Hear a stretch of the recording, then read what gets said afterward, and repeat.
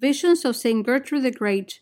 When our Lord wants a message to get out to His church, He raises up a powerful saint to do the task. Such a saint was Gertrude the Great. She was the one to plant the seed which would bloom through the hands of another powerful saint and visionary, St. Margaret Mary Alacoque, 4 centuries later, and subsequently through St. Faustina Kowalska in the 20th century, through the mission of divine mercy. Our Lord's mandate to St. Gertrude was to herald devotion to His most sacred heart. She came to us in the 13th century, a time of rampant heresy and glorious victory. The Lord promised that His church, although besieged by persecution, will triumph in the end. In the 13th century, with His infinite humility, He raised up great saints to bring this about. St. Gertrude received the title the Great partially because of the extraordinary gifts she received from the Lord, but we believe more for her total dedication to her spouse Jesus. Why did the Lord want devotion to His most sacred heart to begin at this time? We know that He brought about the miracle of the Eucharist at Bolsena to dispel the heresy of Berengarianism in this century.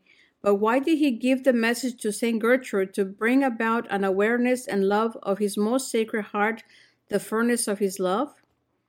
6 centuries before, in around the year 720, His children were being led astray, innocent lambs being led to slaughter by some Judas goats, and so God in His mercy gave His little ones a miracle of the Eucharist in the form of a human heart. Then 6 centuries later, He sends a saint to herald devotion to His most sacred heart, to let us know how much He loves us, how we can find refuge and strength in the mercy of His sacred heart. Is this book not about His mercy? God could not have shown more mercy and compassion than to give us an opportunity to be made ready for Him by gracing us with purgatory. He gave us miracles of the Eucharist whenever we were in danger of losing our faith. Why? Because He wanted us to know that He is with us, reachable and waiting for us, coming to dwell in us during the ongoing sacrifice of the cross, the sacrifice of the Mass. He told St. Gertrude, "You can find me in no place where I delight more, or which is more suitable for me, than in the sacrament of the altar." This reaffirms a theme that runs through our books on visionaries, mystics, and stigmatists, saints, angels, Mother Mary, and miracles of the Eucharist, that no one, nothing is more dear and precious to the Lord than us sharing in the sacrifice of the cross. You will read throughout this book how the most powerful arrow that can pierce the loving heart of God the Father, moving Him to have mercy on us, is our Lord's passion, death, and resurrection, that ongoing sacrifice of the cross, the sacrifice of the Mass. Our story begins in the village of Helfta, Germany. A little girl, barely 5 years old, entered a Benedictine convent, a community filled with holy cloister nuns whose whole life was the Lord. They knew and believed that the Lord was as truly present in the Blessed Sacrament as He was in heaven, and so they spent much of their lives on earth adoring Him. From this fountain of faith flowed a desire to praise Him morning, day, and night, praying the divine office. Gertrude grew in holiness, and when she came of age, she became a bride of Christ. Gertrude receives her first vision. Her bridegroom Jesus appeared to her when she was 26 years old. During Advent, she had been filled with a restlessness and longing to be closer to Jesus. The more she meditated, the more she began to have a disdain for the things of the world. One evening, she was about to retire when our Lord appeared to her as a very handsome young man. He said, "Thy salvation is at hand. Why are you so consumed by sorrow?" She had received her first vision. Now she knew that she was in her dormitory, but it seemed as if she was being transported to the corner of the choir. Jesus spoke to her, "I will save and deliver you. Fear not." Our Lord opened His arms wide to embrace her. She tried to approach Him, but a hedge made thick with long menacing thorns barred the way, looming between them, separating her from Him. As she knew that the hedge and thorns were the time she had sinned and displeased the Lord, she began to weep. The Lord extended his hand, and as if some unseen force had lifted her, she was beside him.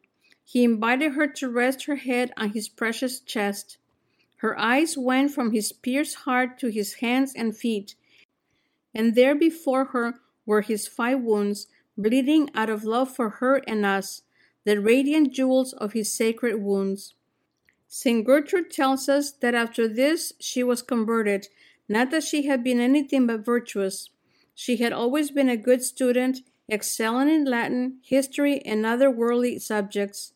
But after this, she had eyes only for the Word of God in Holy Scripture and the works of such church fathers as Saints Augustine, Gregory, and Bernard. St. Gertrude lived to love Jesus alone. Pleasing him was her sole objective in life. She sought and found him everywhere, but most especially in the Eucharist. Jesus was consistently in her mind and on her heart.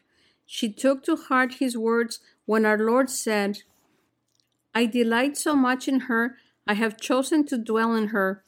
All that others see and love in her is my work, and whoever loves my work in her loves me. I have decreed that she stand alone, without friends or relatives, that none may love her from ties of relationship, but that I myself may be the sole cause of her being loved and esteemed."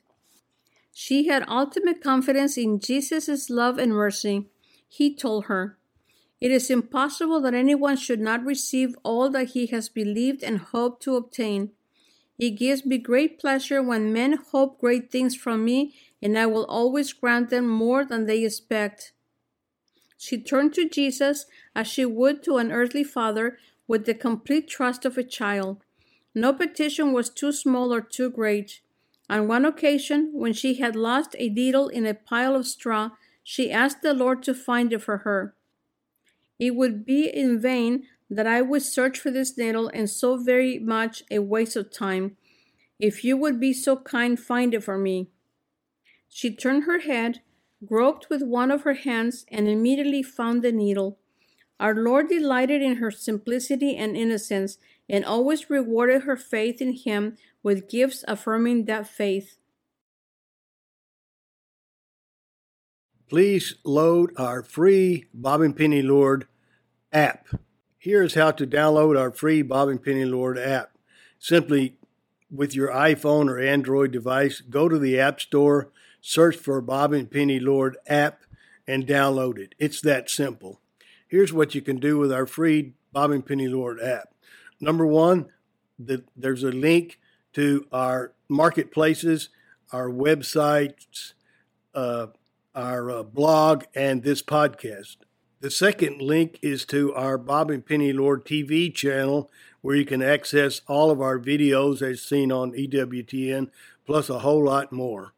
Thank you very much.